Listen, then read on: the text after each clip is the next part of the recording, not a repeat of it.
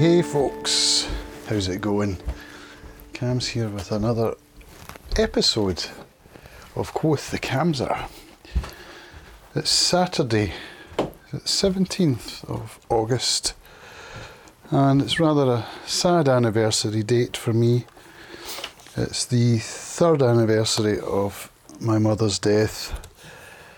I remember that day very, very well. It was quite a spiritual day in a lot of ways. It showed me the value and the power of family.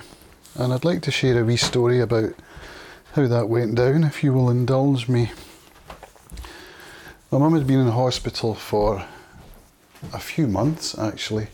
My mum had MS, and she was paralysed from the neck down for about 4 or 5 years.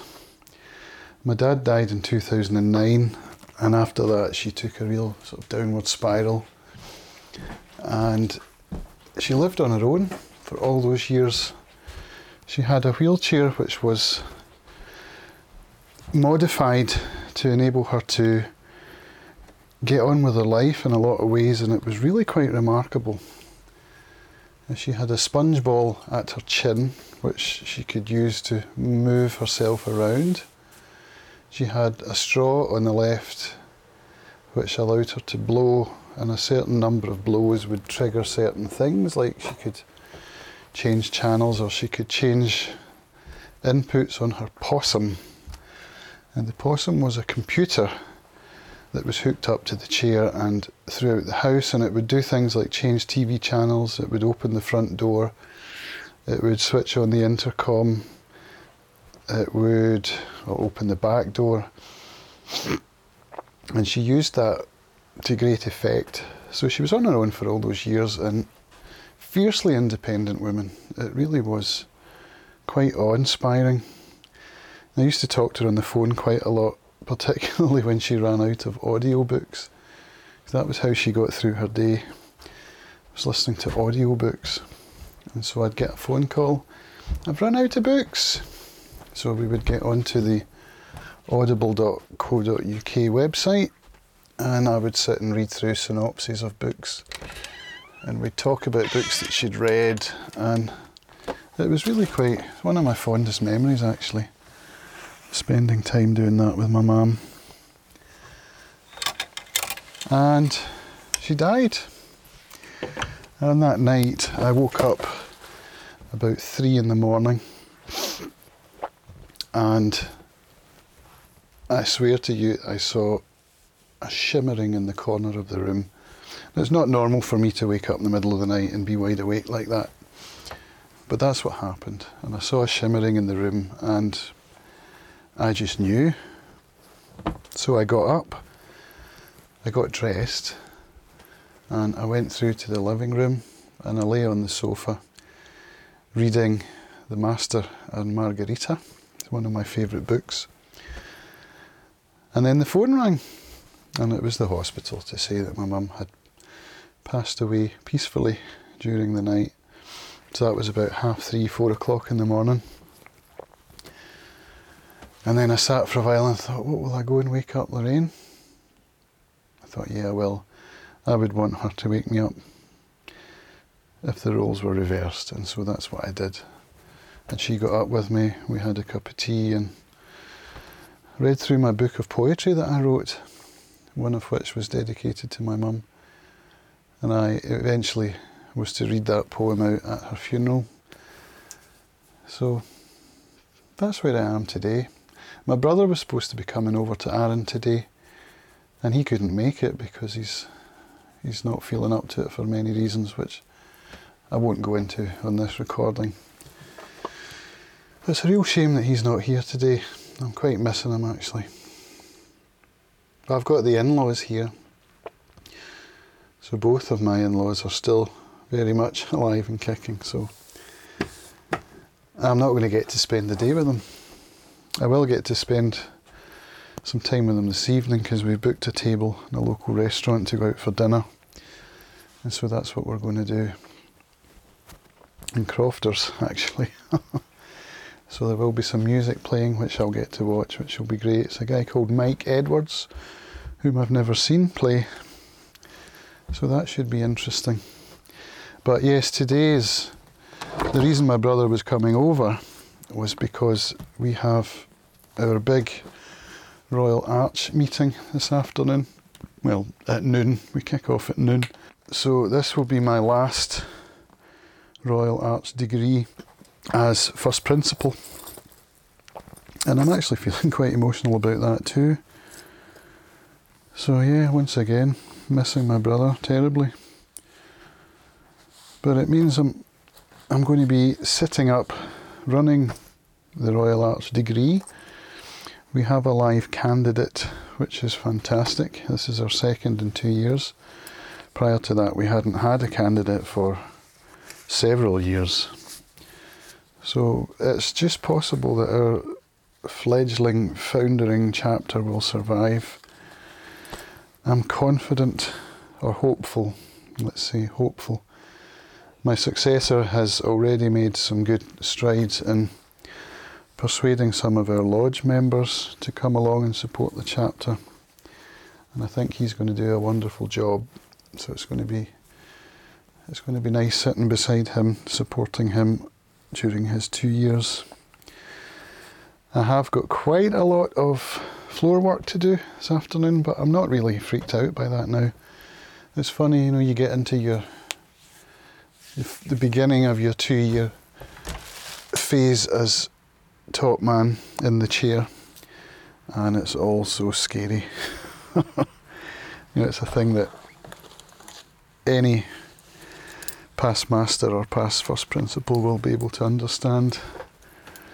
And when you get to the end of it, you kind of don't want to give it up. I've got the hang of it now. It's been good for me in so many ways. Being put into a kind of leadership role and knowing that you've got the support of your chapter behind you, and it lifts you up, it really lifts you up in a lot of ways, from being fearful and having a lack of confidence in oneself to being able to run a degree, to run a chapter. Although as any past principal or past master will know, it's actually the past principals and the treasurer and the secretary who run a lodge or chapter. But still, to be in that sort of figurehead position and travel around the province representing one's chapter, trying to further the interests of that chapter, it's been an amazing experience, and I'm feeling quite emotional at having to let that go. But I am very glad to see that we have somebody good going in after me, and we've got a steady succession behind, which will cover us for 4 years, something like that. And we've got a new guy coming through, as I said, so hopefully we will prevail. So, yeah, I've just made a tray of sandwiches. I'm going to have to go down, open up about 11ish. I think people will already be there, so the doors should be open, but people are coming in from the mainland. I know we've got a good number of visitors coming. That's one of the good things about our chapter, is the support that we have from visitors. Without them, we wouldn't be able to operate in many cases. So we're very grateful to those visitors who come along. I know this will probably mean not very much to most people, but this is my Quoth the Camser ramblings, and this is what's on my mind today. My last Royal Arch degree. If you're interested in finding out more, get in touch. I'll tell you whatever I can. Obviously, I can't breach any confidentiality clauses, but I'm happy to share what I can, both about Freemasonry in general or Royal Arch Masonry in particular.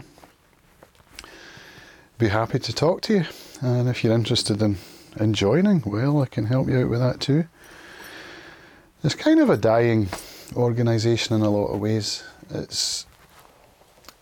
Maybe I'm wrong there, but it seems to be mainly elderly people And it's the same with the Rotary, it's the same with a lot of organisations. The WI perhaps as well. My mother-in-law's a big part of that.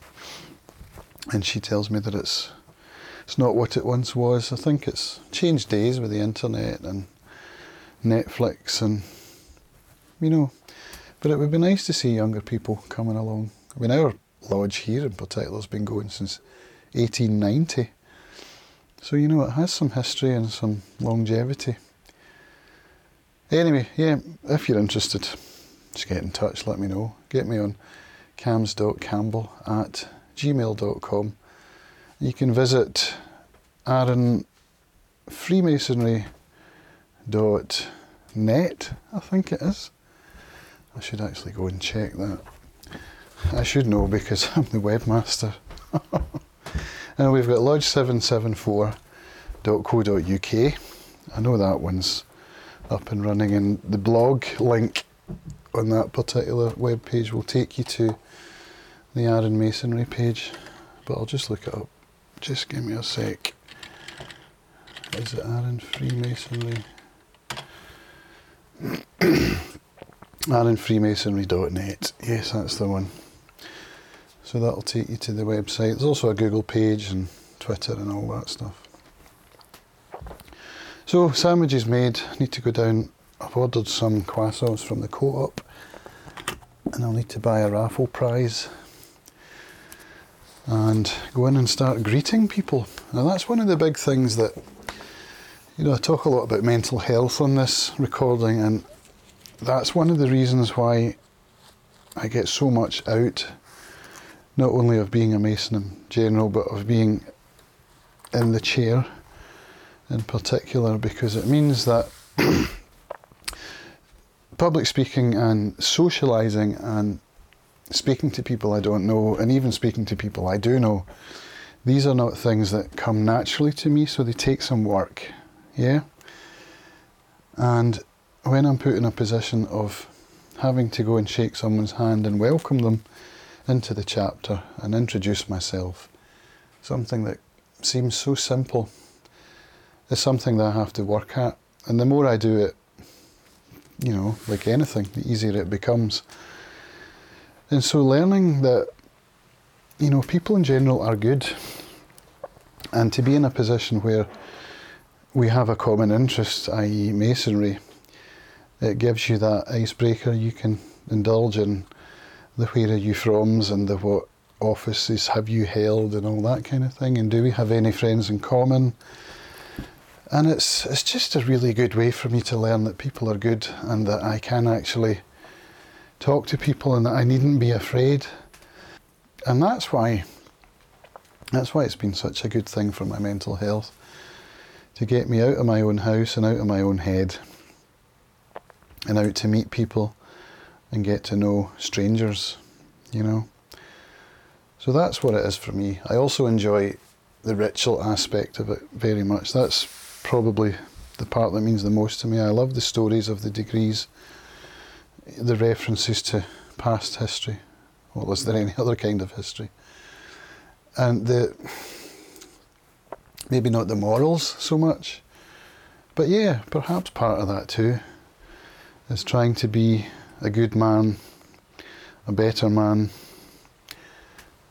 I suppose all of those things are part of it, but the ritual in general, learning the ritual, gives me great satisfaction, and my delivery, my performance, it's like putting on a little play, and I really get a lot out of that too. And just being part of a group where everyone supports each other, you know, when I've got, as I said, I had the support of my other office bearers as I went through my 2 years as first principal. And it's quite phenomenal when you get a group of guys trying to keep something going and make it better. Okay, anyway, this is all a bit rambly, isn't it? So I need to go and get changed now anyway. It's now 10:36 and I need to be out the house by 10:45ish, and I'm not even in my suit yet. So I'm going to go and get changed. Thank you all for your indulgence. No doubt I'll speak a bit tomorrow if I get a chance in my recording to talk about how today went. That may not happen because the in-laws are still here, so I suspect we'll be going somewhere tomorrow as a family. So I might not get to talk to you, but we'll see.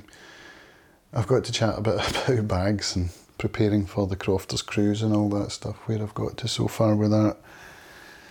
And the bag dilemma. So more on that in the next one, folks. I gotta get changed. Thanks for listening. I'll talk to you all again in the next one. Bye for now.